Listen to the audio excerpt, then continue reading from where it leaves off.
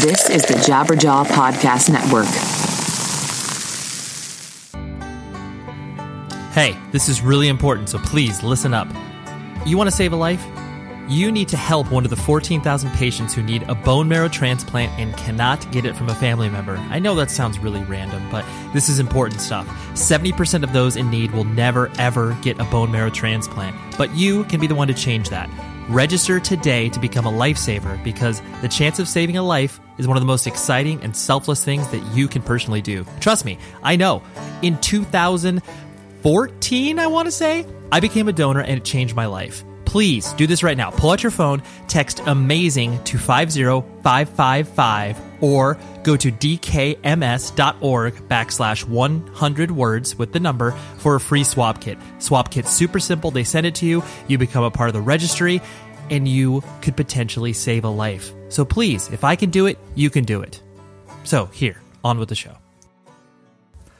Hey, how's it going? I'm Ray Harkins, and I am the host of this fine podcast you decided to listen to. It's called 100 Words or Less, and in it, we talk to people who are involved in independent music, you know, playing in bands, putting out records, doing zines, just being involved in a damn thing. Or if they aren't currently involved, they've been heavily, heavily impacted by this rad scene and are doing cool stuff outside of the context of it, but using the principles that they have learned within this awesome scene. So anyways, I'm just, sampling that description out to you fine people. So thanks for joining us. This is a doozy of an episode because I dare say that I've never experienced an episode like this. I've never experienced an interview like this. And granted, I was kind of anticipating it based on the guest. And the guest is Patrick Kindlon, the vocalist from Self-Defense Family, or previously known as End of a Year. And for those of you that know the dude, he is a very opinionated and verbose, and not in a bad way. He talks, and that's great. And that's exactly what this podcast is for. He was actually one of the most requested guests I had prior to him coming onto the show. It like clockwork, it was at least once a month where someone would hit me up on Twitter or whatever other medium they decided to hit me up on, and we're like, hey, when are you going to get Patrick on here? And finally, we were able to do that. And I invited him over to my house. We had a nice little sit down in my son's playroom, and it was fun. I really, really enjoyed it. And Patrick, I had 10 to 15 questions written up for him, and we got to one of those, I think. We just went in a wide variety of places, and I just love it. I love it. So please, buckle in, strap yourself in, whatever you want to say, grab a cup of coffee, whatever. But most of you are listening to this in the car or some other, someone actually wrote me the other day and expressed that they walk dogs listening to this show. That's awesome. I love the idea of you walking your dog and just chilling, listening to people talk about music. It's great. So anyways, some personal stuff. My house is sold, and that is incredibly stressful, but I'm glad it's kind of in the rear view, and now we're in that weird escrow phase of like people doing stuff for us. And I don't know, I'm not going to pretend to know all of these things, but it's funny because you feel I'm in such a weird space where obviously I'm an adult, I have a child and I'm doing all these adult-like things, but then I still feel so much like a child in so many different capacities where it's just like, oh yeah, I don't know how to do this thing. Like, do I pay my mortgage this month or do I not pay it this month? All these questions just loom in your head. So for those of you that are younger and don't have to worry about any of that stuff, just know that us adults, us older people, are all fooling you as well. We don't have any idea what we're doing. Until you've done it yourself, you have no idea what you're doing. And that's what I try to tell my son, who gets frustrated playing Minecraft. I'm like, dude, I am so much better at video games than you because I've had 30 years of practice at this stuff. He gets so frustrated and is like, Daddy, why are you beating me? Because, of course, I have to beat the living hell out of him in whatever game we're playing in order to harden him up. I'm kind of exaggerating, but you get the point. But anyways, that's what's happening on my end of things.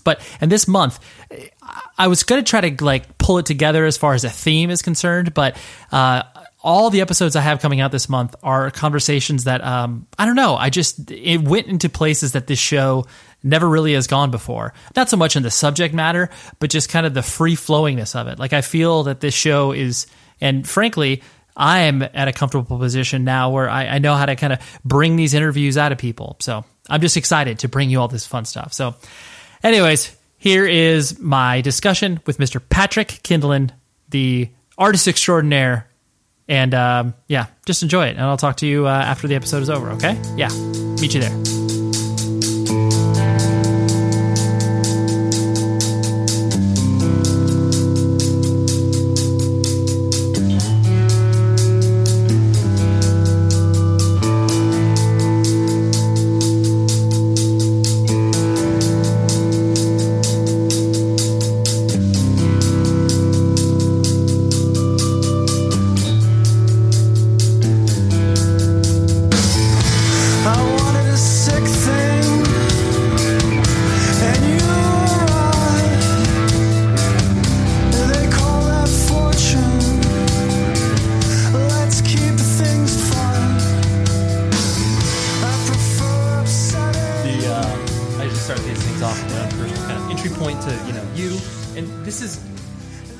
You're an interesting person where we are of a similar generation, age-wise, where we've existed in the same rooms for many, many years. True. But we've never, like, the first time we formally met was when we randomly ran into you at the Native Foods. Oh, true. But it's like, but we knew of each other. Yes. And I find it so funny that obviously hardcore and punk rock in general, where it's like, you know of these people. And like, it's not like the reputation precedes them, but you're just, even though some people, yes, but there are certain people who are just like, I feel like I already know you. Like, I feel like we've been friends, but we're not, right? What's wild is I was on the phone with I don't want to say old timer, though technically I guess now an old timer, sure. Old Boston guy on my ride in, and we were talking about the Cave-In discography for whatever reason, right? Right, great topic of discussion. And it was my resource when I call and I say, is Beyond Hypothermia an LP or is that a collection of EPs? Just in case you're curious, it's a collection of EPs. Collection of EPs, right? But so I call a friend in Boston and somehow this launches into kind of old Boston beefs and old Boston, sure. And when that kid came around, we all sort of said, that sort of thing. And that sort of shit is fascinating. Like it is, we do spend a lot of times in the same, not just you and I, but subculture people spend a lot of time orbiting each other. Totally. And what I think is super interesting now in adulthood is seeing how those. How much preconceived notion goes into those orbits. You know what I mean? So if you are floating around somebody like for example, I'm not going to use any names, but a band, I don't want to be reductive. I'll say that if I say they got in trouble, that makes it sound reductive and whatever. Sure. But people said, I knew they were shitty guys. Oh, right. And it's like, and it's that's so curious to me. How did you know someone that you never met was a shitty guy? Sure. Unless they're like blatantly advertising it. Yeah. Well, I mean, honestly, if they've got a Vine that's just them kicking women into traffic, right. That's a bad guy. You know what I mean? Okay, I get it. Easy to identify. Yeah. But for most people, what you're relying on is sort of these, we're going to keep the orbit theme for a second. I love it. You are just picking up space dust. It's true. And hearing but you're not, you can't confirm anything. Because you've never, right. You've never met the human being. You know what I mean? So that to me is, that's what I find fascinating now. At age 18, I was probably just as much a victim to, what's the Silent Majority song, Popular Opinion? You know what I mean? Yes. Where you hear something and you might hear it again, but what's interesting is that you might hear it again from somebody who heard the same thing you did, who doesn't have any further facts on a matter. You know what I mean? It's just that it grows and it grows and it grows. And and I think that at different points in my life, I was probably right there with everybody, just picking up the space dust. But now when I hear things like,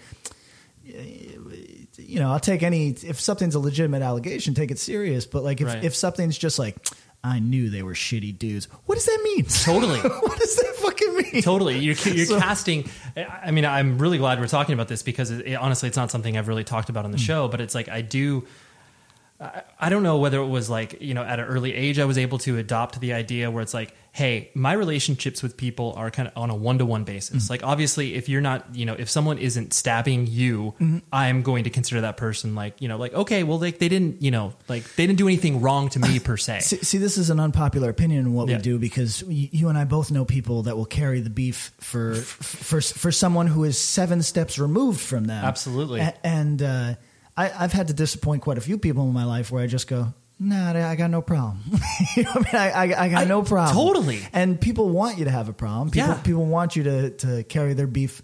And don't get me wrong, I can be a petty little man. Yeah. There is no doubt. You know what I mean? Like my reputation on that, for anybody that might have picked up that space dust, that's reality. Sure, that's reality. But you know, when it comes to people wanting you to carry their beef, it better be serious beef, because if it's just like he deaded me on a bag of weed, or he started dating my girlfriend after me, started dating my ex-girlfriend, I couldn't carry that beef for anybody. That's insane. Totally, you know what I mean? totally. Like, so, yeah, and a lot of it, I mean, a lot of it, I do attribute, like you were mentioning earlier, like you attribute that to youth. Like, obviously, when you're younger, you carry because honestly, you've got way more space to carry a lot of these emotions that just are irrelevant when you hit a certain age where you're just like, oh yeah, I shouldn't even care about that. You know, I also think that there's certain people who maybe by nature are less judgmental, or I.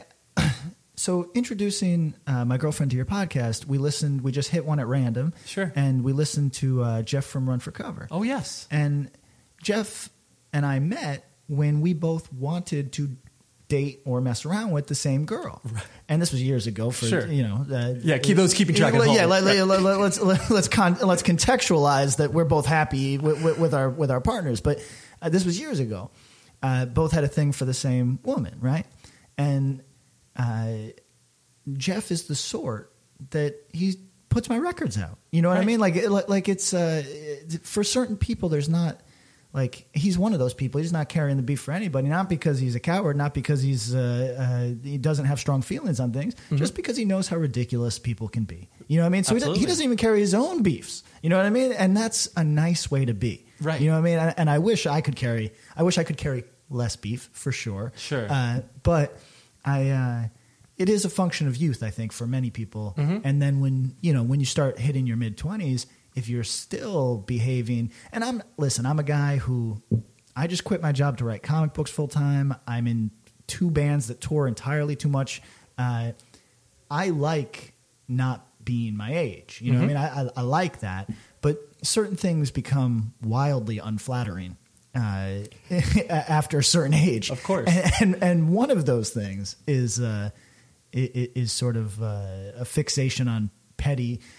Like, again, not naming any names, I follow the Twitter of someone, and you know how some people curate their Twitter to only be things that echo their sentiments, or but then there's other people like me that just wants things that make them angry. You know what I mean?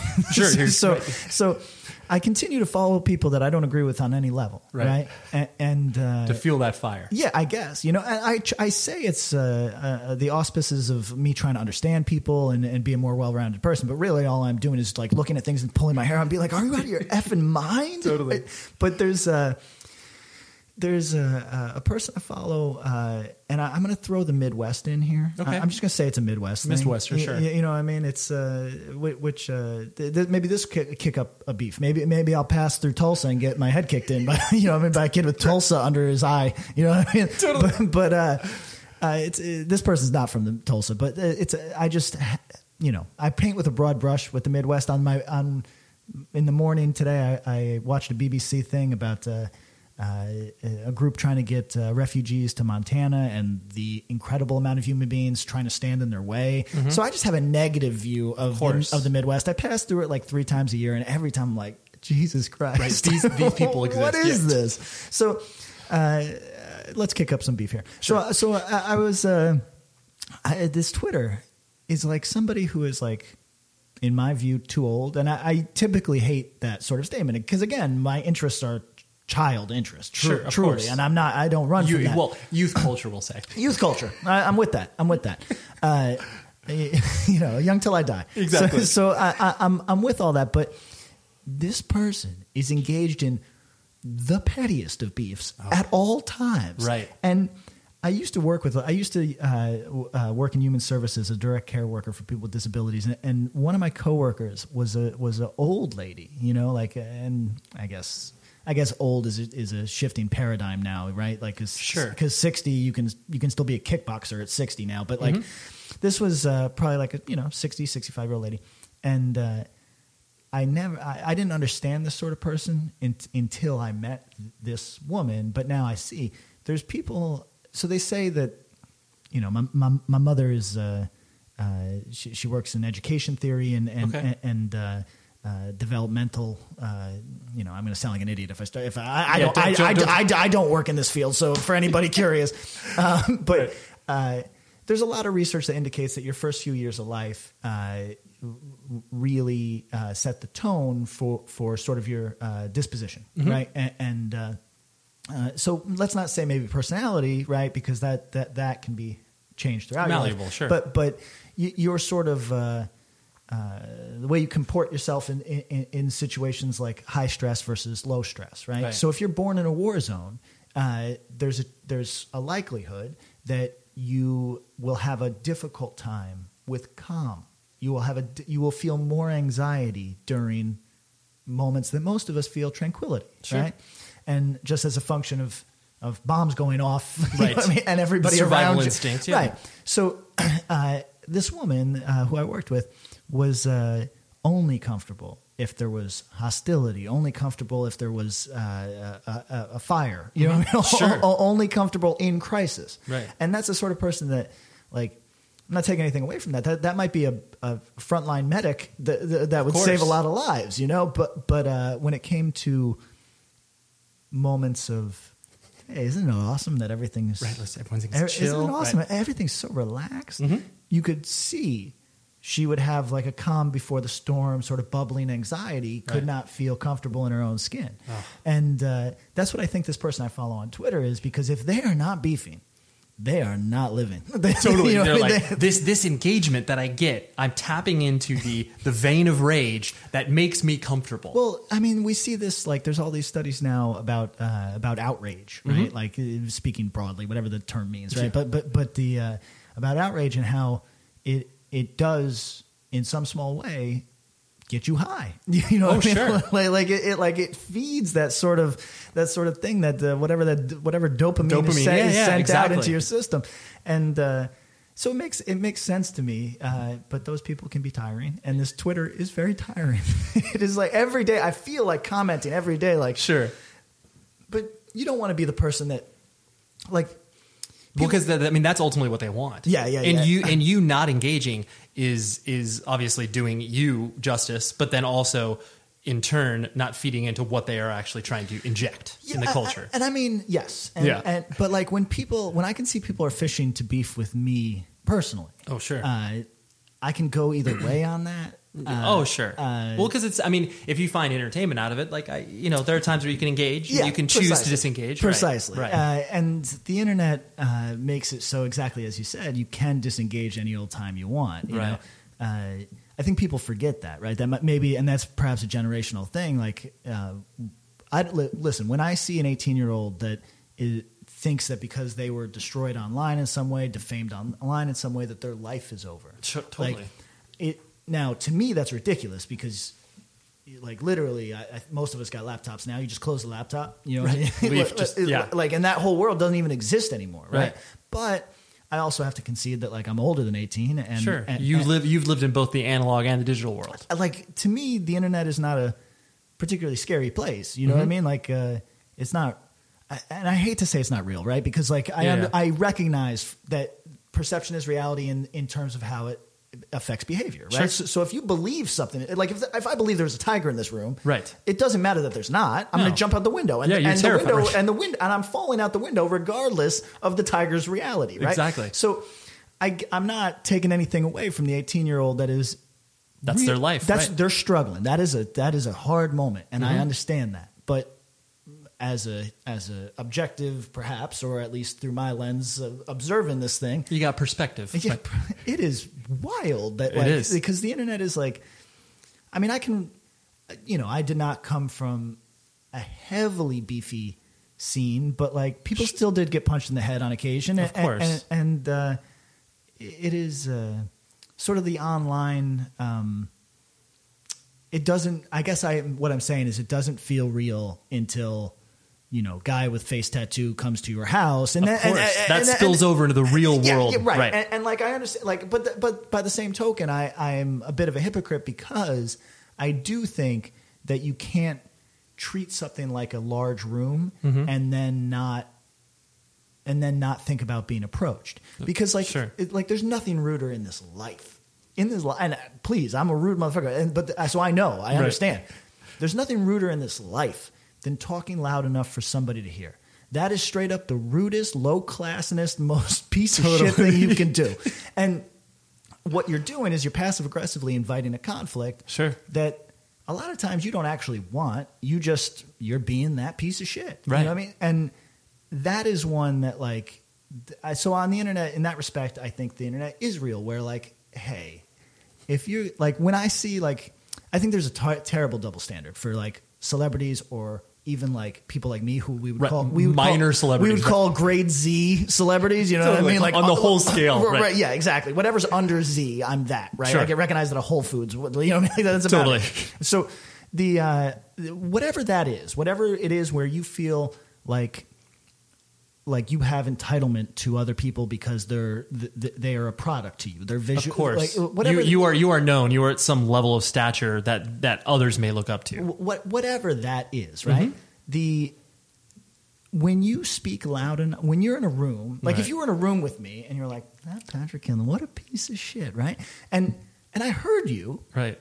I could make the decision to approach you or to be like, wow, that was a wild decision. Ray's got a real wild attitude, but I don't see how it's so much different on the internet, and I think it's a kind of a gross double standard because just because somebody's got a little stature doesn't mean that he doesn't have the 10 seconds to shit on you. Right. You know what I mean? If he hears you say, like, if somebody yelled to you on the street, "Fuck you," you might yell, "Fuck you" back, and trust me, it didn't take any effort, and you're not mad. You know what I mean? But like whenever I see like, oh, it's petty to punch down, it's petty to do that, and it's like, yo, punch down. How many times you got to get punched up on until you're like, listen, I'm just going to step on a motherfucker. This is it. Yeah. You know what I mean? So I think in that respect, we're very double standardy with people on the internet, where it's like, listen, I don't think anything's got to escalate to like an actual, like things are real when it's like, hey, I know your house, I know where you live, and I'm going to come to your house. That's real. You know what I mean? Don't do that. Course. That's rude. That's called a threat. Yeah, it's not thinly veiled.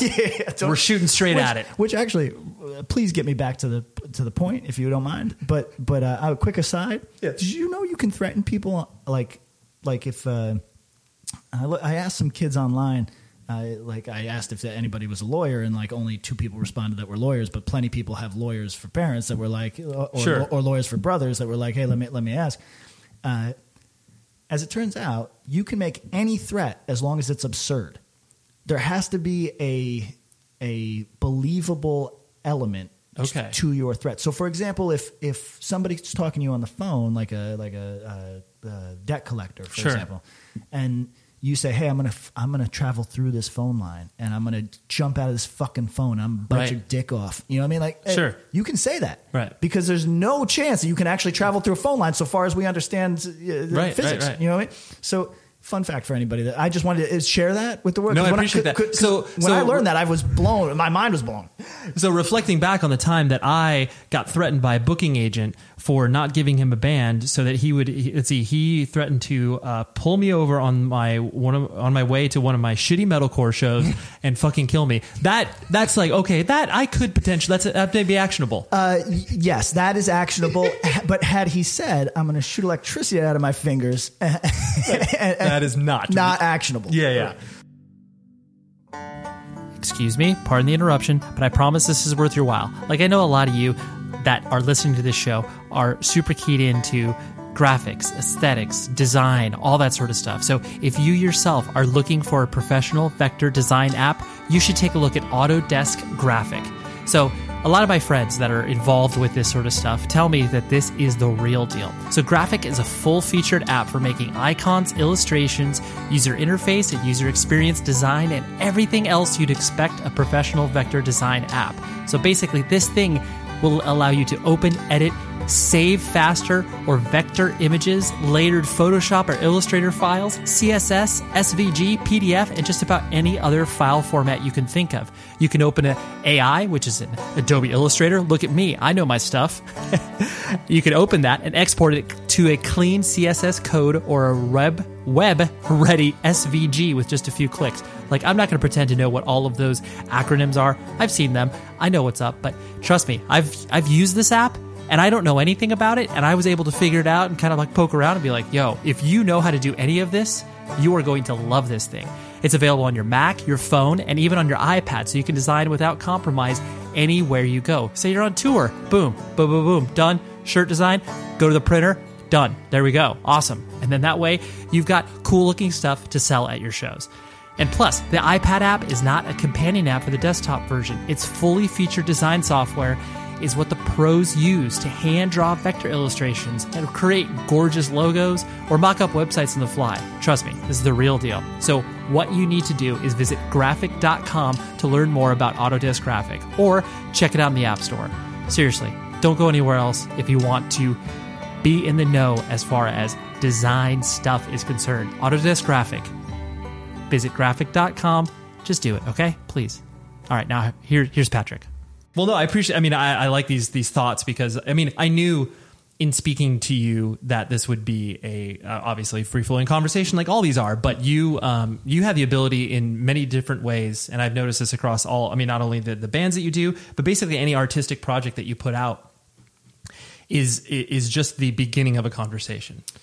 Okay, so this has been an issue at my workplaces, right? Like, Sure. Because if I have to make presentations, it's people want you to be concise, and people want you to have a they prefer if you have a point, right? You know what I mean? So, brevity is not something you are known for. No, and I used to. Now that I'm not working in situations where I've got to do that, right? I'm actually just full on embracing who I am and saying, listen, nothing I say ever arrives at a point. Sure, ever. Right. I'll travel around it. Yeah. And maybe we'll step in it by accident, but we're going to keep moving the second we step in it. Right. So, and I'm not I used to have to apologize because of certain jobs. I'd be like, okay, let me get back on track here. Now, you don't. I'm only answering to myself. So fuck the world. You know what I mean? I'm going to tangent. Right. I'm going to tangent till I die. You know what I mean? But because it does. The reason I mention that is because obviously, like, especially over the past, I would say 5 to 7 years, that's when I would think that obviously the artistic expression that you're doing is that sort of just like, hey, I'm presenting this idea and like this is, I want you to think about this thing. Well, you know what, for when it comes to self-defense music, right? When it comes to self-defense, it is, and this is not easy. I've learned, I used to think that it was, you know how everybody wants to blame the thing either immediately before them or immediately after them. Sure. Right? So I used to think, what the fuck is wrong with people that like now they can't understand that something could be process? Mm-hmm. You know what I mean? That everything has to be product. Like it has to be finite. Like right. Like you. I truly I've always blamed like, for example, yep. Recording budgets and recording quality. Mm-hmm. Right now, I can't listen to Chokehold. Even when I was a kid, that was brutally recorded in a way trash cans on the stairs. Yeah, it's terrible. But what I think is a good recording is one that is fairly dry. Doesn't have to be big. You know what I mean? Right. But there was a period where that was so out, and everything had to sound big and loud in a way that is kind of ingenuine because it's not actually big and loud. It doesn't represent dynamics in the recording. No. It's just cranking it. Yeah. It's just cranking it. And then, triggered drums, which aren't anything new. I sound 100 if I start saying like triggered drums. Right. But like there was a whole bunch of things that like I didn't understand mm-hmm. and felt, for lack of a better word, new jack and stupid to me. Sure. And so you always want to put that on like I said, either the people before you or in this case, the people after, like these fucking kids. Yeah, what are they doing? Like, Right. and that's how everybody is, right? And for a while I saw it like that, like, because what self-defense is it's pure process music. There's very little end product, despite the fact that we put out many products per year. Right. The idea here is that you don't get hung up on any one of them. You might love one record, hate another record, and I'm at peace with that. That's good, Right. But if you don't, like I did recently, or maybe about half a year ago, I listened to the entire Guided by Voices discography. Oh my gosh, yeah. Which we're talking about days right. worth of music. And I still found like 10 hours worth of real, genuinely brilliant songs, right? But to get to those, I had to go through, I had to trudge. And that sounds to some people listening maybe to this interview an unpleasant experience. But I'm the exact opposite sort of dude where that is quite the pleasurable experience. You want to do the work. Yeah, well, let me hear the process. Of What I mean? course. Let me hear the full, like we'll recycle riffs. You know why? Because we didn't get it right the first time. It's Totally. just- We can do this 7 years later because we still didn't exactly get what we were trying to do and back it's then. our riff. Yeah. Fucking die slow if you don't like it. You know what I mean? So Totally. So so to me, it's like pure process music, and Right. I'm never going to arrive at a completed thing, right? And Right. and I'm very much at peace with that. But I was realizing in some of the write-ups that the way that people would try to contextualize that music, not to get too heavy on my own music, right? Like the way that people talk about it. I was thinking, yeah, these fuckers don't get it. You know what I Sure. mean? Like, and that's how every asshole feels, obviously. You know what I mean? But, And I think, to your point, I think it's because of the existence within the context of punk and hardcore. That's true. It would be, like if you were, around in New York City in the late 70s hanging out with John Zorn. yeah. Like you could do, like, you were touring with Throbbing Gristle, like you would be able to do whatever you want and people would sing its high praises. But because you come from a scene that from a larger, musical sense usually is either it gets completely ignored or if it does get covered, it's, a very rare occasion where a band, a heavy aggressive band gets lauded, so it's like, that's why people, like you said, they only can pay attention to the fact that it's just like, what does this record sound like? Oh, like it's about a stripper? Like, I don't know. What does this mean? Yeah. That's the thing, right? Is firstly, when subculture music gets covered, it's 9 times out of 10 condescending as hell. Absolutely. And I'm somewhat forgiving of that, which I was never, but now I realize if you asked me to cover, I don't even know, something that I'm wholly ignorant on, like gabber music, right? Okay. Like if you asked me to cover gabber, and you're like, and I was like, okay, that's that German shit that moves real fast, I guess, right? Sure.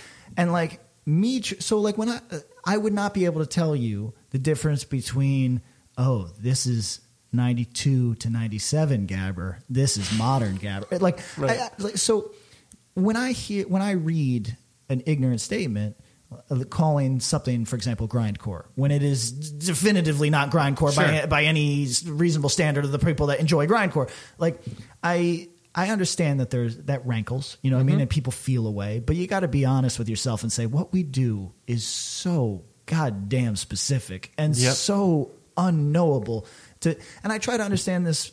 So I did this the other day. We're going on a tangent now again. You ready? It's fine. So last night I recorded some vocals, and the engineer and I were talking about Batman versus Superman. Okay. Now, it's about as painful a movie as I've ever Endured. I don't think I'm talking out of school. No. My midway through it, my girl's like, "Can we like have sex or something?" I was like, "I can't. Physically, I'm limp. This movie Right. this movie has Sucked everything out of me. It's drained. I don't know if I'll ever get hard again. Right. It's terrible. Right. And the person, my engineer last night, really enjoyed it. And his point was, I just like to see colorful things kick each other. And how can I argue with that? No, yeah, you're like, know? that's right. You win. You win. Right. So like, it's a bit, and I realized I do that with comedy. I don't care if a comedy makes a lick of fucking sense. As long as I laugh, I feel like it's met its goal, right? Totally. But if you give me something that's like at all dramatic, I kick into a sort of critical thinking mode, Right. where I say, okay, well, what are the themes, the thrust, what are the merits of this? Yeah, right. yeah. Mm-hmm. So, but I realized that there's plenty of things. Like, for example, I okay.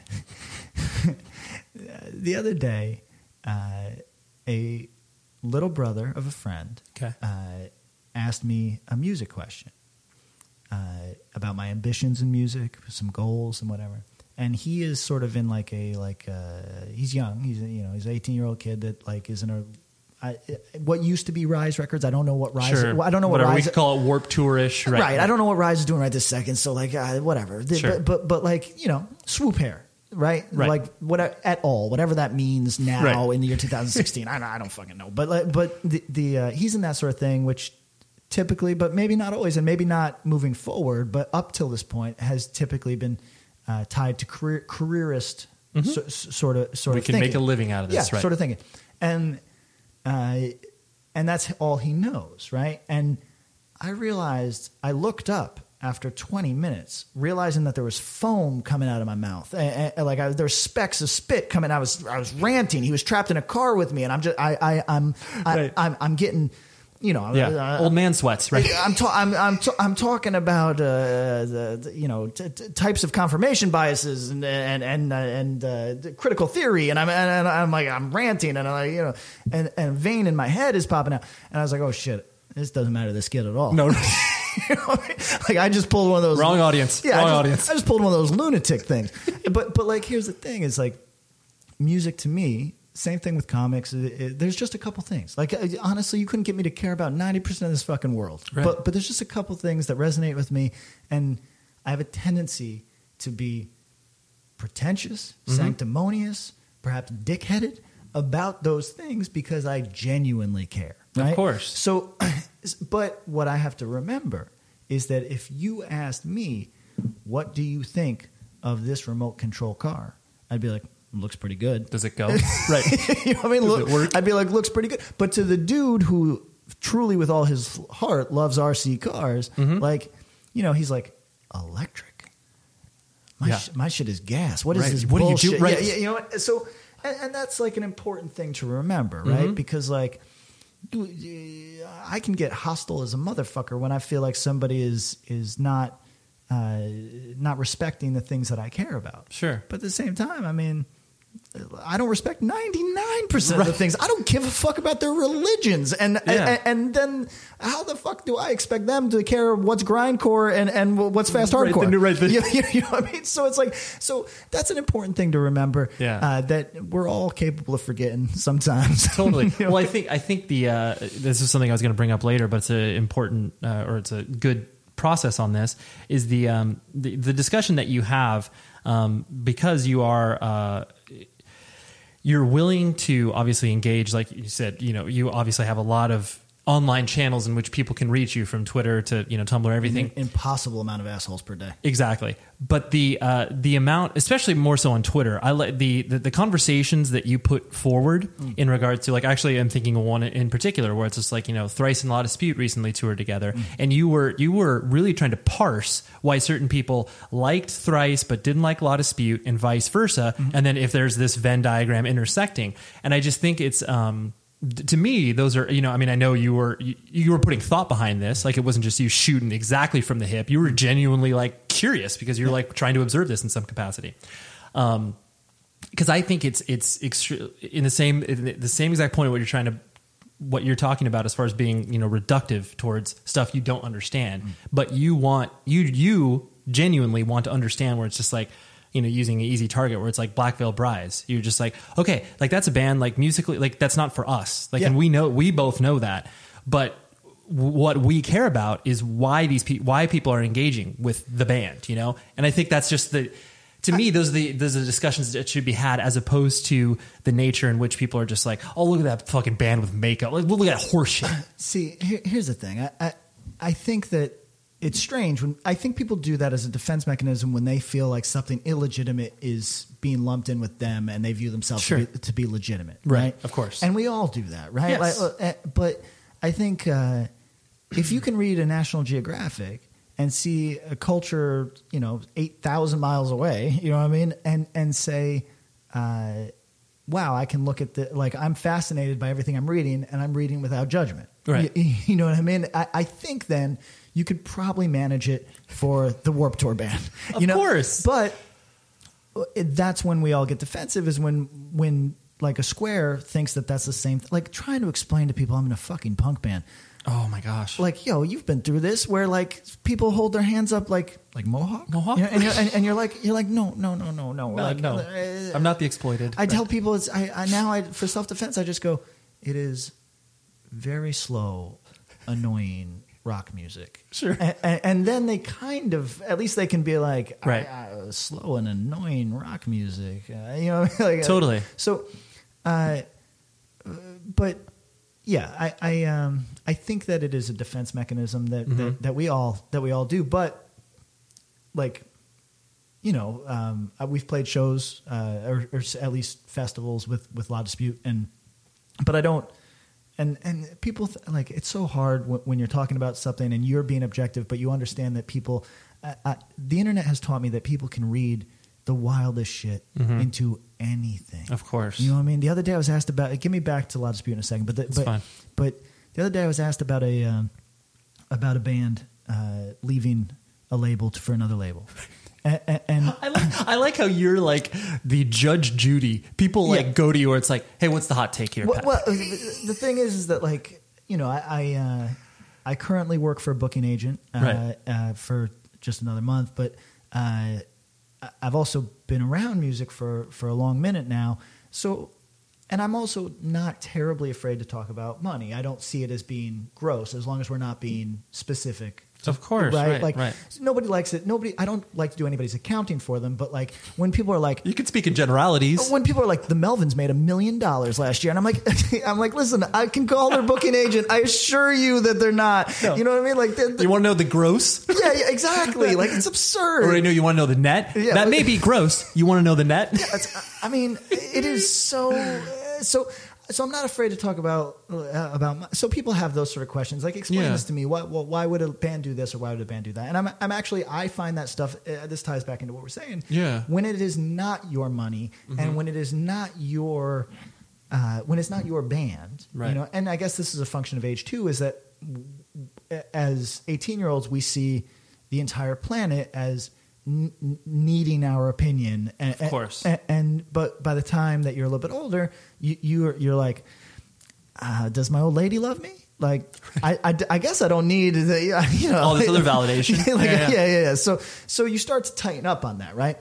And now, so I'm at the point now where, you know, maybe years ago I couldn't talk about certain types of music without getting defensive or whatever. But now it's like, I feel like for better or for worse, I'm somewhat on an island when it comes to my interests. Of course. And I'm able to talk about other islands without anger. Of course. From almost a scientific perspective where you can look at this and just be like, yes, I understand the late 90s metalcore boom. I understand the mid 90s. Like you understand all of these things because ultimately the thing that bothers me in regards to whatever the internet, the younger people, whatever you want to call it, is it's devoid of context. Like, you know, because whatever we goddamn hate context now. No, I know, and like and honestly, that's why that's one of the reasons why I like to do the show is because I try to obviously not only put the person's life that I'm speaking to in context of where they sit, you know, in whatever the scene, what music they put out, but then also in the context of just like I could mention to you, you know, Drive Through Records. And it's like, you're going to think of like, dude, that was like the hugest label in the late 90s and early 2000s. They had a stage in the Warped Tour. And like, you know, you mention it to a kid now and like, yeah, they could find that information on Wikipedia, but it's not going to have the same context or impact. I'm going to take us for a turn in a second. Please. But let's, real quick, the La Dispute thing? Yes. That's a band that we've played festivals on the same stage and all that, but like, I don't necessarily consider that the same thing. And that's why I was prefacing it with saying that people read into things, because that's not an insult, you know what totally. I mean? And furthermore, La Dispute doesn't need my validation. They got more fans than... Yeah, they're good. They're good. Right. So, you know, and it's like that for a lot of things, like Deaf Heaven. Like, I can talk about Deaf Heaven all day because I can be very objective about the fact that it's not for me, and and that's fine. But but that's why when I was talking about Thrice and La Dispute, why those two actually really work for that conversation is because I don't have a dog in that race. Right. I'm looking at it somewhat objectively, but if you were like, I really like the band Blacklisted. And if you said, if you were talking to me about a tour where Blacklisted was opening for something that I thought was really bad, I would be up in arms. You know what I mean? But because I don't know a lot about Thrice's music, I don't know a lot about last people, but like I know enough to have this conversation of like, isn't it interesting that like so? I think that the island thing can help you be clear. You know Absolutely. what I mean? So, but. Please bring me back. I got distracted. No, you're yes. Let's talk about age and perception for just a moment. And or context. That's what I was like, the devoid of context, where it's like, and another example I like to use too is like, obviously people look at Victory Records and they're just like, oh, I mean, it's a god awful label. And I don't disagree with that statement now, but you can't take away the like what it did. Yeah. But here's the thing. Everybody, when we talk about lenses and context, we got to remember that people make their own, right? It's true. So like, the other day I put this one out on Twitter and I was, because my girl and I were making a list of sort of like making a playlist as we were driving of sort of heavy alt music. Okay.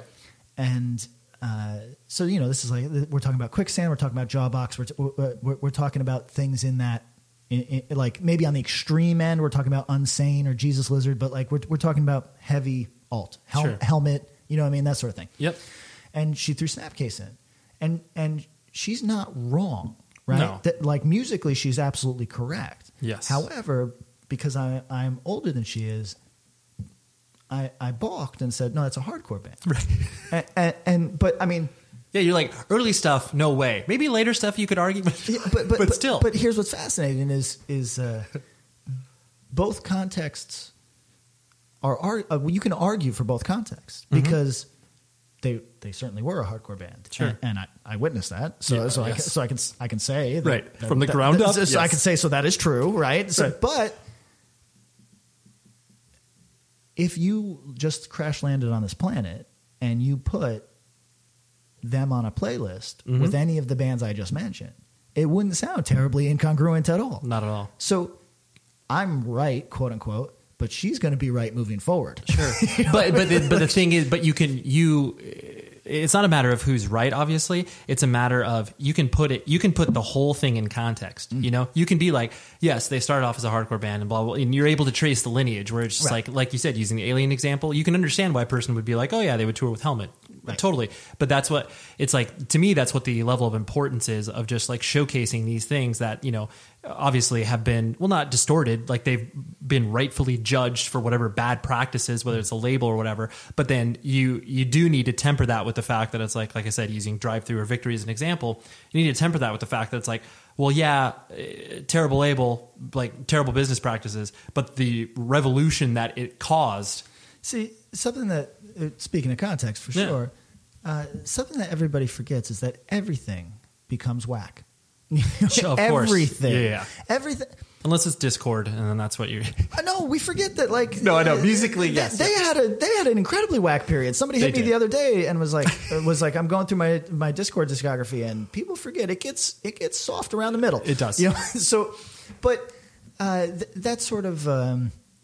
Everything, like it's like that Batman thing, you know what I mean? Live long enough to be the villain. You will be the villain. You know what I mean? Like ideas, and we see this right now. Like you and I were the bleeding fringe of politics. You know what I mean? Like our entire life. Yep.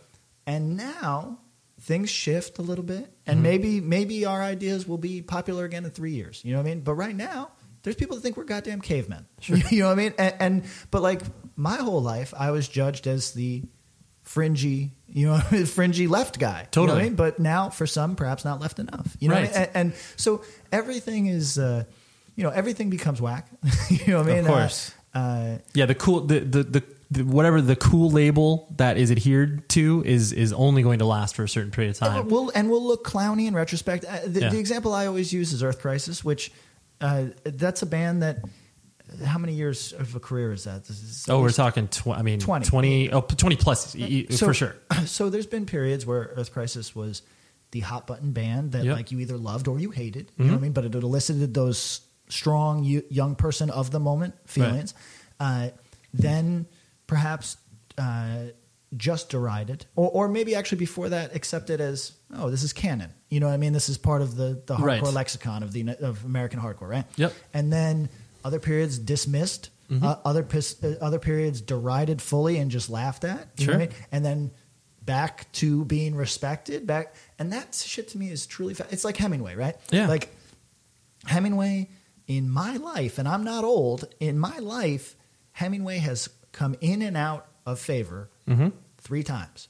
That's insane. Sure. You know what I mean? So something could be whack for 10 years and looked at as like, oh, this droll misogynist garbage. You know, right. And then like recontextualized and seen as like, wow, this prose is as tight as prose gets. Totally. And is sharp and represents a viewpoint, which is and that's a thing that like if you have and this is worth talking about.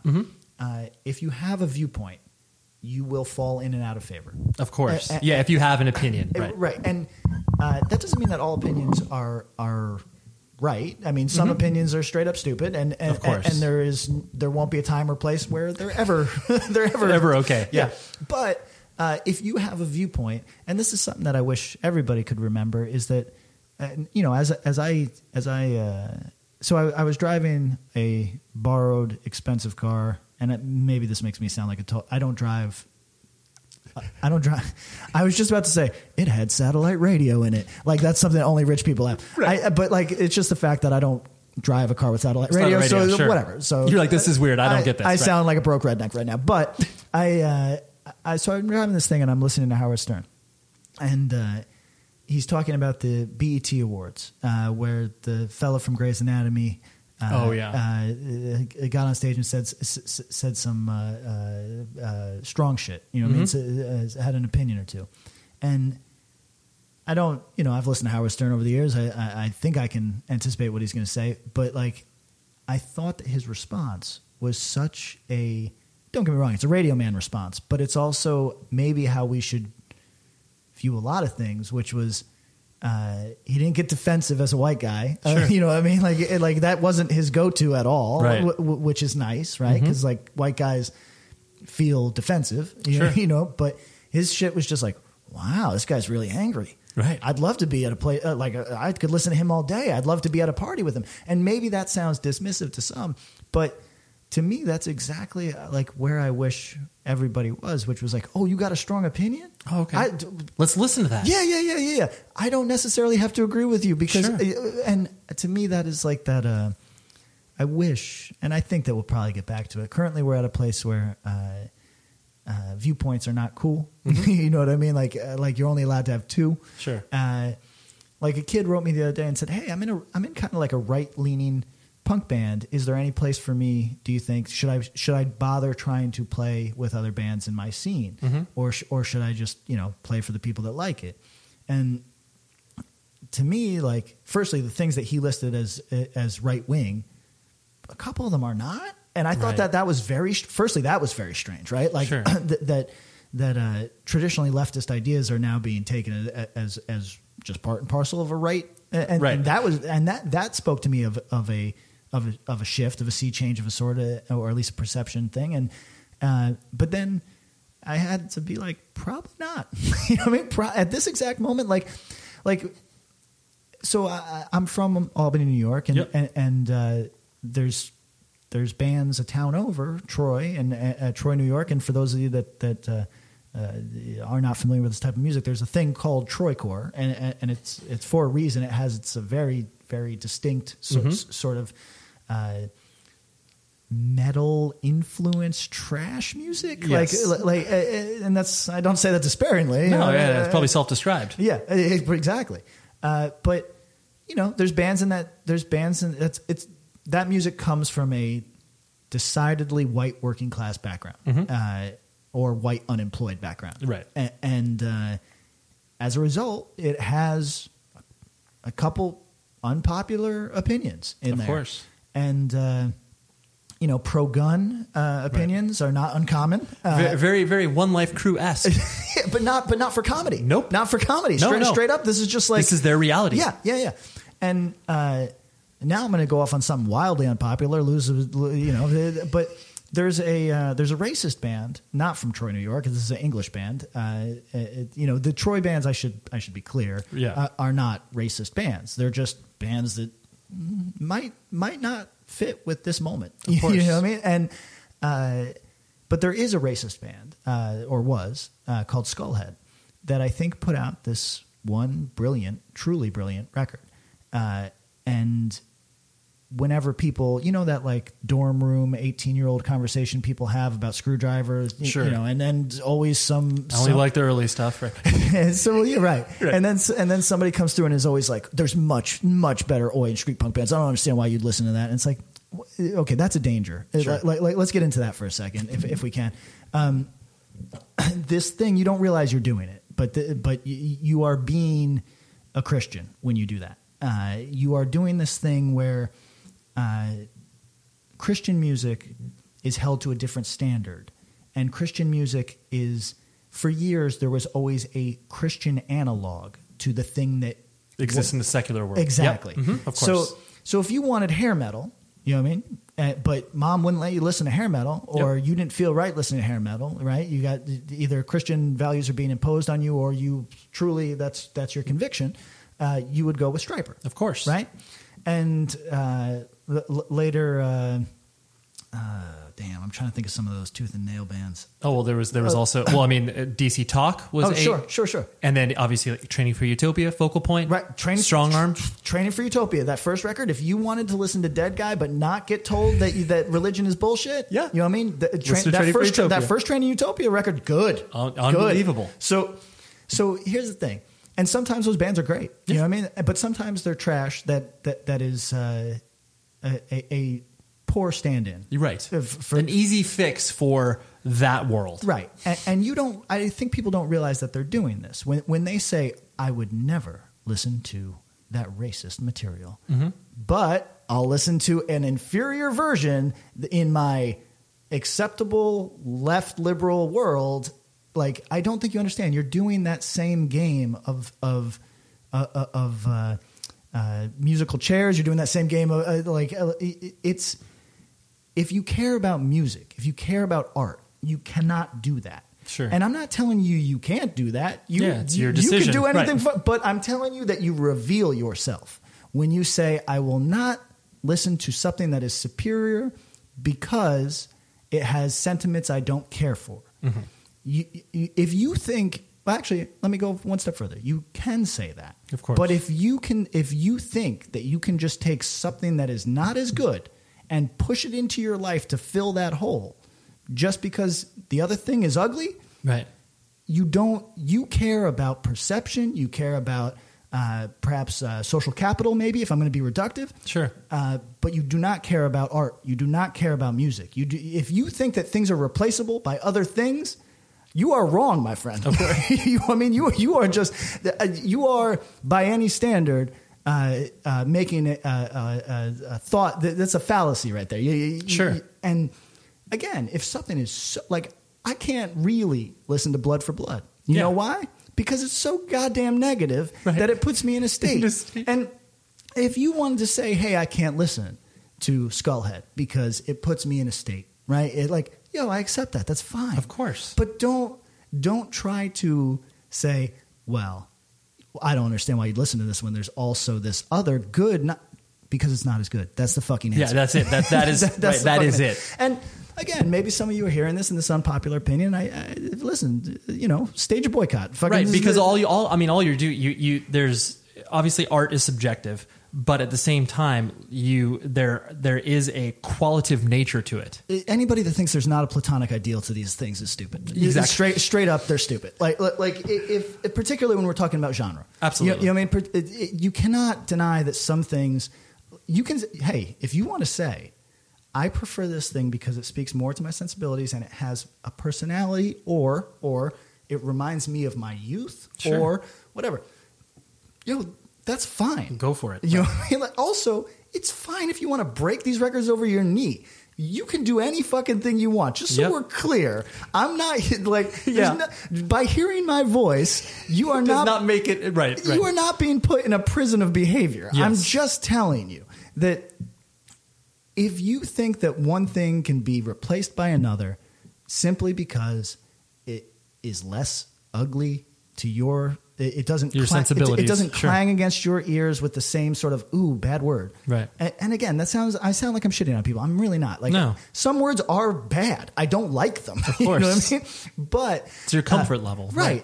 But it is better to straight up own that and say like, I can't fuck with this shit. It's too much. You know what I mean? Exactly. That's real. adult. That's adult. Yes. What is not adult is trying to play this game of supplementing one thing for another when they're not the fucking same. Totally. So at any rate, there's a Skullhead record that I think is a great record. Musically, it is an oi band trying to play The Cure, and that is interesting, and it is a disaster, but it is really, really great disaster. Sure.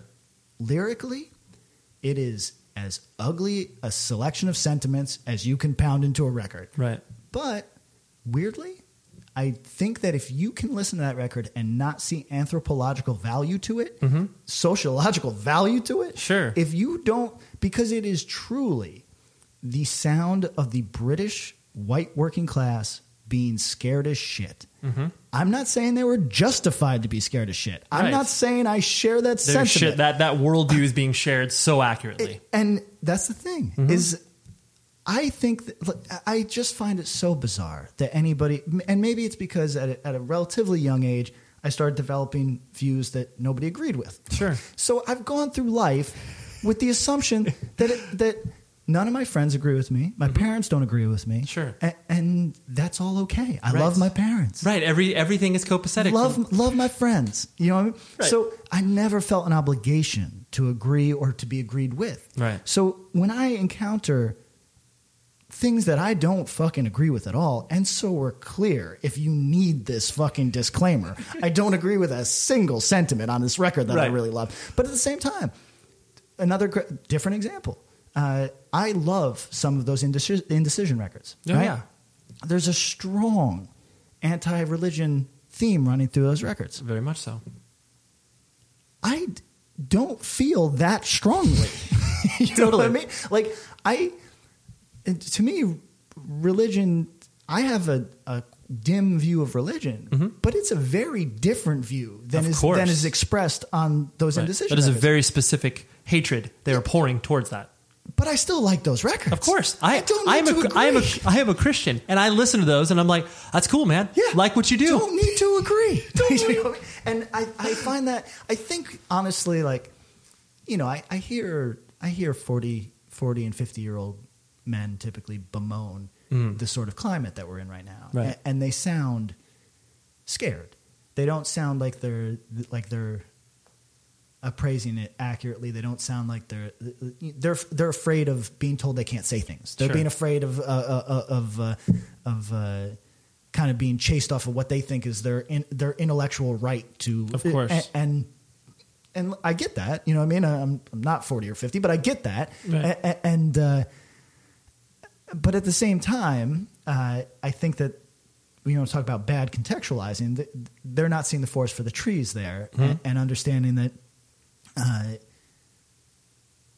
moments pass, and I think that we are probably. I think we've already hit peak care. You know what I mean? Like peak whatever this moment is, right?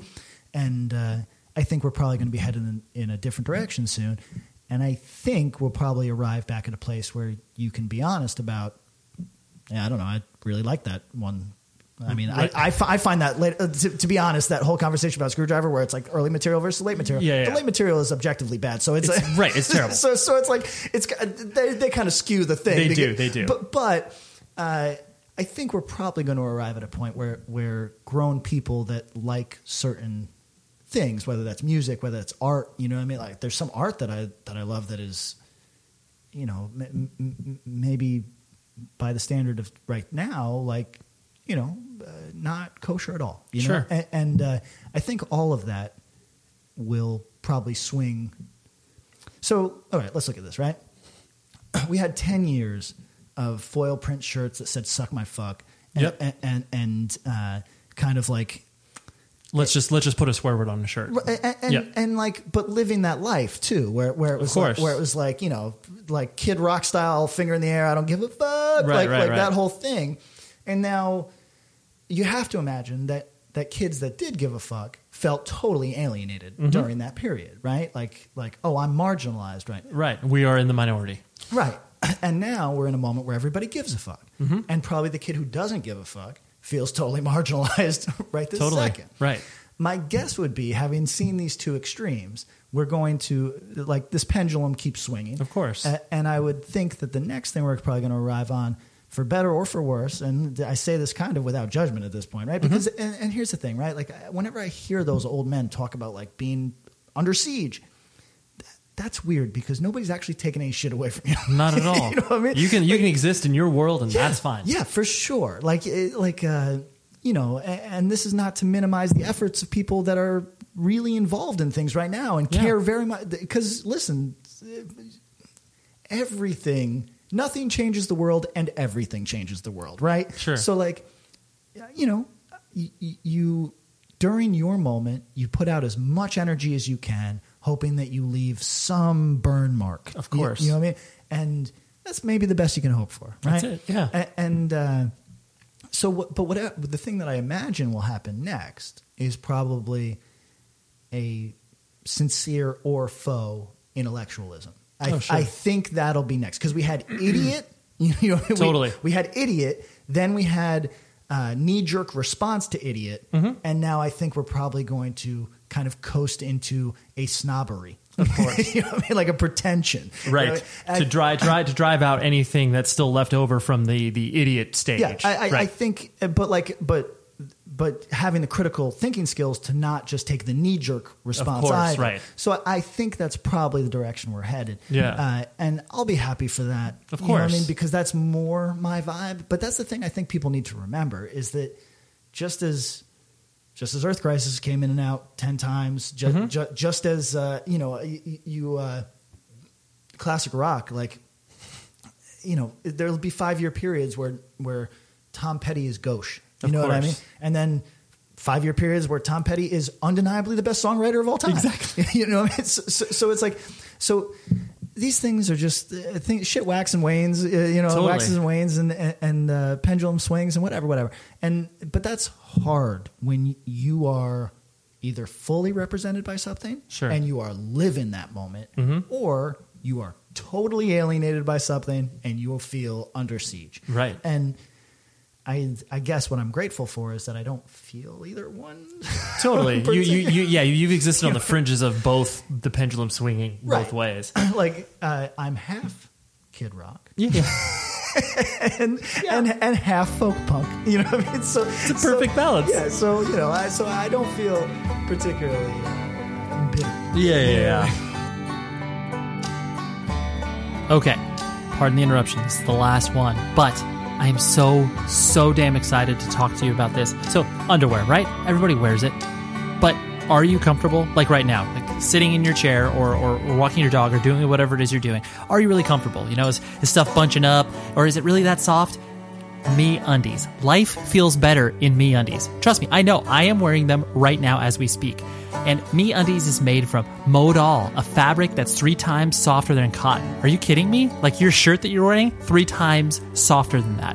And they have a ton of designs, a ton of options. So no matter what you like, whether it's the boxer brief scenario that I got going on, sorry, maybe you didn't want to visualize that, or if you are a briefs person, and they even have female-oriented underwear, obviously, oriented. I like how I put that. But yes, female underwear, they've got it all for you. So all orders in the United States and Canada ship for free. And tell me, this is the best offer. So what they do is, if you don't love your first pair, which trust me, you will, MeUndies will pay you back and you can keep it for free. No questions asked. They're never going to be like, oh, I don't know. What about that? It's like, order a pair of underwear, try it out, and you'll be like, yo, I am on board with this thing.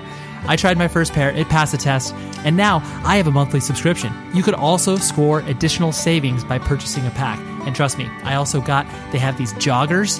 Holy moly.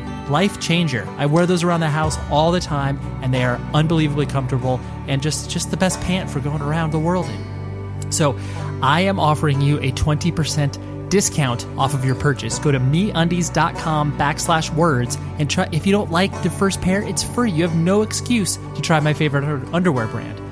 meundies.com/words. Now please do that. Get 20% off. And then that way you could be like, hey, Ray gave me a pair of underwear. All right. Now here is the rest of my discussion with Patrick. Even though I could probably talk to you for another hour or so, I promise there's only one last thing I wanted to kind of bring up in regards to you, the thread that you've always kind of put out there for basically any, from drug church to obviously self-defense, end of year, everything. You've always approached, probably even in your comic life as well, like low expectations, never expecting anybody to care, and like not in a woe was me sort of thing. No, not like that. Right. Go on. I'm sorry. I'll let you. No, but I think I think it's hardwired, obviously, for people that, like you were talking about, careerist bands or people who see an opportunity and they're like, oh, I want to capitalize on this thing. Right. So whatever, walk me through the idea of, where, because obviously there's always that idea of like, oh, you need to strive for more and like insert Hatebreed inspirational lyric here, but like, I just think it's that idea of just like, I'll be sad. Like, what is your bare minimum satisfaction? You're like, if 20 kids are showing up to a show, I'm happy with that. I wasn't asking, that was like a rhetorical question, right. But just like that semblance will just make you happier in life with your art that you're creating. And I just like that you've put out that sentiment, because I don't think a lot of people put that in their head initially. Well, okay, let's talk about initially, right? Like right. I don't always relate to these bands. I don't always like these bands, but bands that are typically more geared towards success they define success before they start. Mm-hmm. That seems to apply to any endeavor in life. It's true. And it's nothing that I've done, right? So like self-defense is purely, how would I put it? It's representative of the people that perform in the band. Mm-hmm. And that means both over the long haul and extemporaneously, mm-hmm.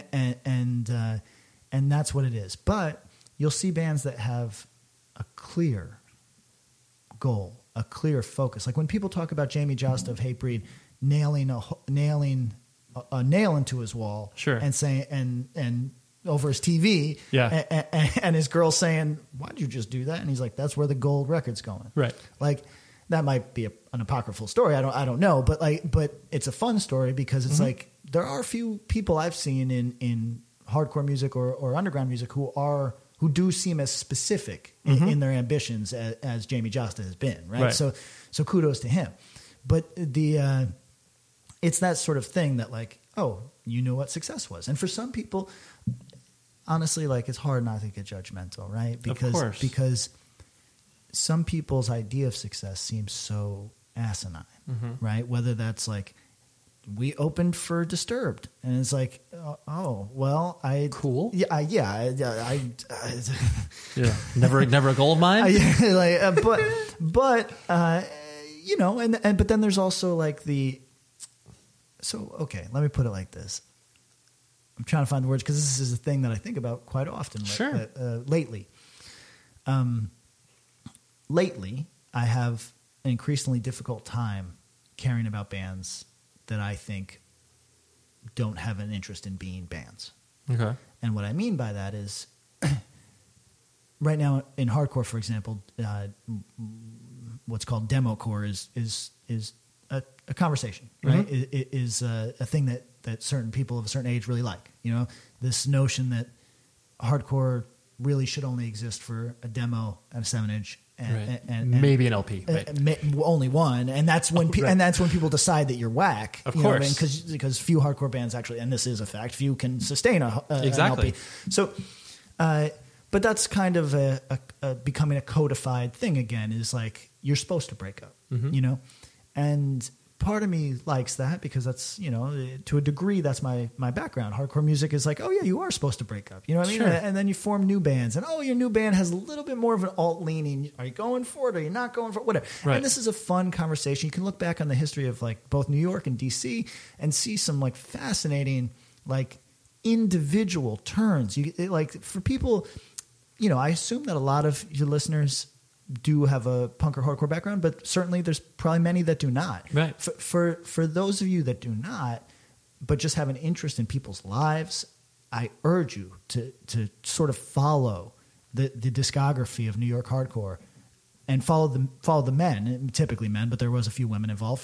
Follow the people involved, and to each, like if you hear a musician that you like, follow that person's individual path. Oh, dude, it's so bizarre. It's so bizarre, and so often it's like very like it's of the moment in a way that we can't understand looking back. Like Orange 9mm would totally trip many people out right now, right? Yeah. But that was kind of part of the energy of that moment, right? That we can't hope to understand. You know what I mean? No. Well, in the same fashion, not to interrupt your train of thought, but I always like when, especially from Southern California, bands like Unity, Uniform Choice, like obviously in the East Coast, like DOAS, when they went the hair metal route. I was just about to say, half those dudes ended up in funk bands 10 years later. Totally. Like honestly, it did not make sense to me as a young hardcore kid when I got Uniform Choice Screaming for a Change, and I was like, that was my Bible. And then I started to get, like Region of Ice and all the other subsequent releases, and I was like, what the fuck is this? Yeah. But if you trace a person's discography, it's like, you're going to be sent on such a chase that you're just like, I don't even know how to keep up with this.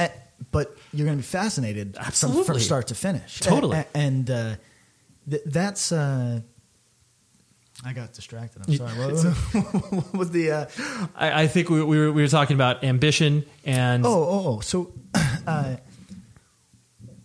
I respect that some people do one creative endeavor and then move on to another creative endeavor, right? I got friends that moved from bands into painting. You know what I mean?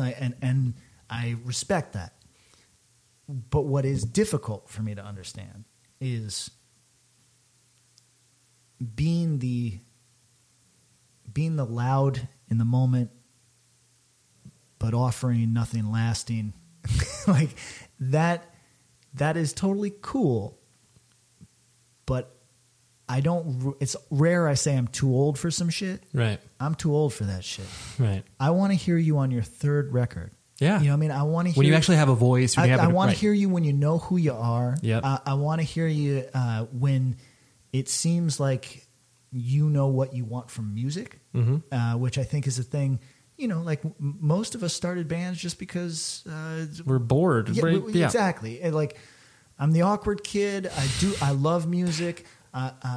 There's something in me that's competitive and needs to be peacocky and in front of people, but I'm not good at sports. Women straight hate me. You know what I mean? Like whatever it is that drives you to a stage, like those are totally interesting, like motivations and it's cool. However, it feels a bit like the 80s movie that we've all seen. That content is old. You know what I mean? What I'd like to see is where you're at 6 years later. Sure. You know what I mean? Where you are, I don't need you to be a craftsman. You could actually be a wild person and just off, but I need you to, for me to be invested in you. Right.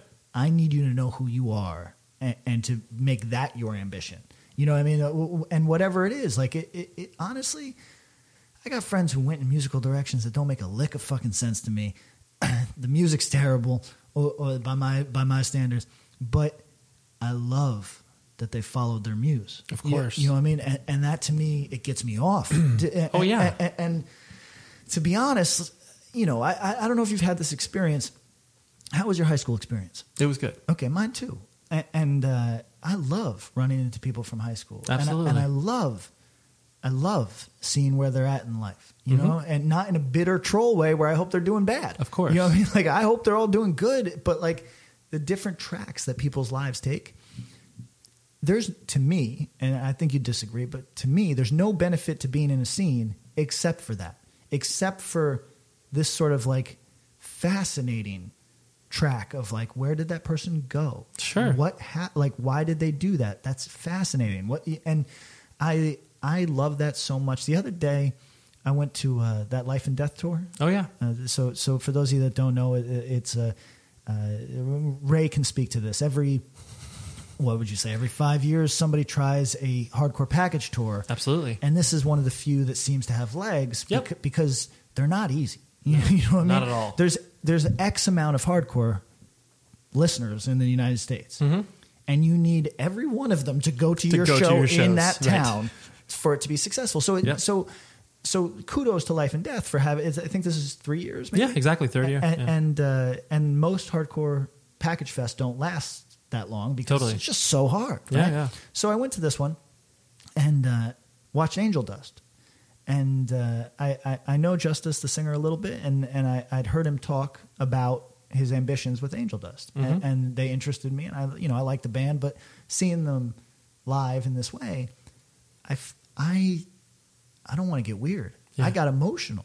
That's awesome. Because watching this man go through his musical life, because people don't understand this about Justice. This is a musical man. Oh, yeah. You know what I mean? Like people, totally. Like I think the perception is that like this is a guy that yells and takes his shirt off. You know what I mean? But this is a smart man who is clever and creative. Yep. And not afraid to say, fuck you, I'm going to do this other thing. Exactly. And that to me is, when I see that in action by peers, you know what I mean? People in my age range or whatever, I get seriously choked up. I get like watching people pursue their thing, whatever it is. It's exciting. Is exciting and attractive, and it's just so nice. So, and that's what I think the benefit of a scene is. I really do. I think that you can pull inspiration from your peers for a long time. Absolutely. When you see them doing things that are, because when people come to me with like the community aspects of scene and things like that, I always go, I've been around a minute now. You know what I mean? This has been my interest since I was 15. And I can tell you a lot of community falls apart when over petty bullshit. Totally. You know or something as concrete as like a venue going away. Sure. Like all those things. Yeah. It's so very fragile. Or if you're from a squarely middle class place, you all go to college. Of course. You know what I mean? So it splinters very easily. Right. So that part I never understood, right? That the community, I got to be honest, is really lost on me. Yeah. But the sort of inspiration part is not. The inspiration part is still very much, to me, active. And when people's bands break up, I mean, some of them, even the ones I hate, right? Like when there's a band I hate, my first thought is, God damn, I'm going to be listening to this motherfucker's solo material now. Of course, you know what I mean? Like, God damn. Right. But when there's bands that I like, or even bands that I just think had potential, I am deeply invested in what those people do next. Exactly. I get totally. I get very, I get straight up weird. And what's upsetting, not upsetting, what's disappointing for me is when I want to talk about this, my outlets are places like Twitter. Sure. And, it's maybe not the venue. You know what I mean? Like 140 characters is a tough, nuanced thought that requires a little more runway. Precisely. And also like there's kind of like a, people are like, talk about boobs, exactly. or whatever the fuck it is. Like, because people want their content, right? Of course. They're like, if you're sorry to go over on time here, but that's another thing I found is people take from you what they want. Yeah. And there's nothing wrong with that, right? But when you don't supply that thing that they want, they are knocking on your door. You know what I mean? So there's that. What is it? It's not a quote. It's it's about feeding the tiger. You know this one. So I wish I could help you. I forget what author it is. Okay. Writer sees, and he made this up clearly. Sure. But he's talking to a tiger trainer, a lion tamer in the circus or whatever, right? Sure. And he says, "How do you get them to not eat you? I see you put your head in their mouth." And he says, "I feed them." And he says, "No, it's got to be more than that, right? You got to have a connection with them. It's got to be something, right. Something inherent, something you've worked for, maybe." And he goes, "My secret is I feed them." And he says, "That can't be right." And then he like shows a part of his head where there's a deep scar. Right. And he says, "That's the last time I didn't feed them." and that's what happens. And that's how it is with content, right? Yeah. Whatever it is, whether it's Twitter, where I'm not getting paid, so fuck you on the content. You know, what I mean, I'm gonna put whatever I want. You know what I mean? But it's the same thing where it's people want what they want, and they will bite you when you don't supply that. And that's another reason. I guess we can end on it. That's another reason why, whether it's Angel Dust or whoever, it is. And actually, Angel Dust seems to be like on a trajectory that people are really feeling them right now. But let's take it to a different direction. Let's take it to like as you said, when the Boston bands, when the Orange County bands, when they all went metal. Sure.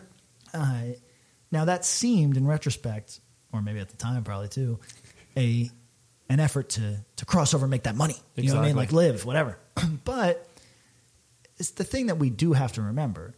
It was a chance. And there is something fascinating about stepping out on that ledge. Right. Rolling the dice and seeing what happens. Yes. Totally. And it's easy for you and I to be like, you fucking clowns. I know. Why did you could have just been this band for us. You're right. But like the reality is like they stopped feeding me, you know what I mean? Like, and I bite, you know what I mean? Of course. But I mean, they tried. They took a big swing. Like, right. And we don't like it when it's. I don't like it when it's career. I don't like. No. Like it's unattractive when it's like, for example, like,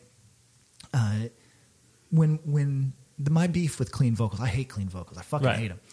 But I love them when they are not the same clean vocals that every other fucking stooge is doing. Sure. It only feels ugly when bands all have the same type of clean vocal, because that gives you the impression that either these people have no musical frame of reference whatsoever, right, or they think this will work. Yeah, right. This is the magic ticket. This is the fairy dust that we're going to put over our music that's going to push us over the top, and everything's good from there. Like, I just recorded some clean vocals for Drug Church, which is like a little bit barkier traditionally. I recorded those yesterday, and I think we'll lose fans.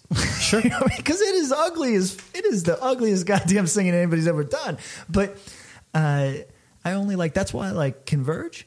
I'm not a Converge super fan, right? Yeah. But I got to say, Jake has taken a step out on a ledge once or twice, and in a way that when it lands, it's sick, and when it doesn't land, it's sick because he did something that was not typical. Expected. No, yes. Totally. So like that is that sort of shit is fulfilling, but I feel like I've gone over now. No, you well, like I said, it was funny because as I was writing my questions for you, I was like, I know I'm going to get to none of these. And and so you're the first person I'm promising this, but we are absolutely going to do a part 2 where I focus more on you and your life. Thank you. But thank you. This has been super fun. No, for me too. Thank you, Ray. There is my man, Patrick. Like I said, I invited him back on to a part 2. You heard me offer that. So you got to make me stick to it, even though I'll stick to it myself. But some exciting things are coming up ahead for him. So keep your eyes and ears peeled to his social media accounts. Not only, obviously, does he have new stuff coming out with Self-Defense Family, but then he just has some exciting career stuff. So for those of you that have never checked out his comic book life, We Can Never Go Home is an incredible place to start. He is a writer for a series of comic books, but that is the one that I personally love myself. So he's going to be focused on that a lot this upcoming year. So there you go. But the music, as always, is provided by Lowercase Noises. Please go check him out on the interwebs. Just Google Lowercase Noises and you can find him on Bandcamp and all the other places in which you can listen to music. And then visit the show's website, 100wordspodcast.com. And please support the sponsors, because like I've told you before, it's like they are sponsoring this show for a reason. So I'm offering you usually either discounts or free stuff. So every time you either visit their website or you actually purchase something from them, it helps me out tremendously, because then it's going to get more ads for the show, makes it a little bit better, makes it easier for me to do this on a full-time-ish endeavor. So please, just go ahead and do that. Anyways, next week, the guest is... Who's it going to be? Drum roll. George Hirsch from Blacklisted and Harmwolf. This is one that I honestly never thought I was ever going to be able to do, because frankly, George is a very shy and he keeps to himself. But he's been doing a lot more press recently and been a little more comfortable getting out there. But I love this discussion. It was so much fun to have it with him, and it was great because he pushed back on certain questions I asked, and I just love to have that. I wouldn't say adversarial nature of an interview, but he was, willing to be like, I don't really agree with what your statement, with what you said, Ray, which is great. So, anyways, that's next week, and please be safe, everybody. You've been listening to the Jabberjaw Podcast Network, jabberjawmedia.com. Shh.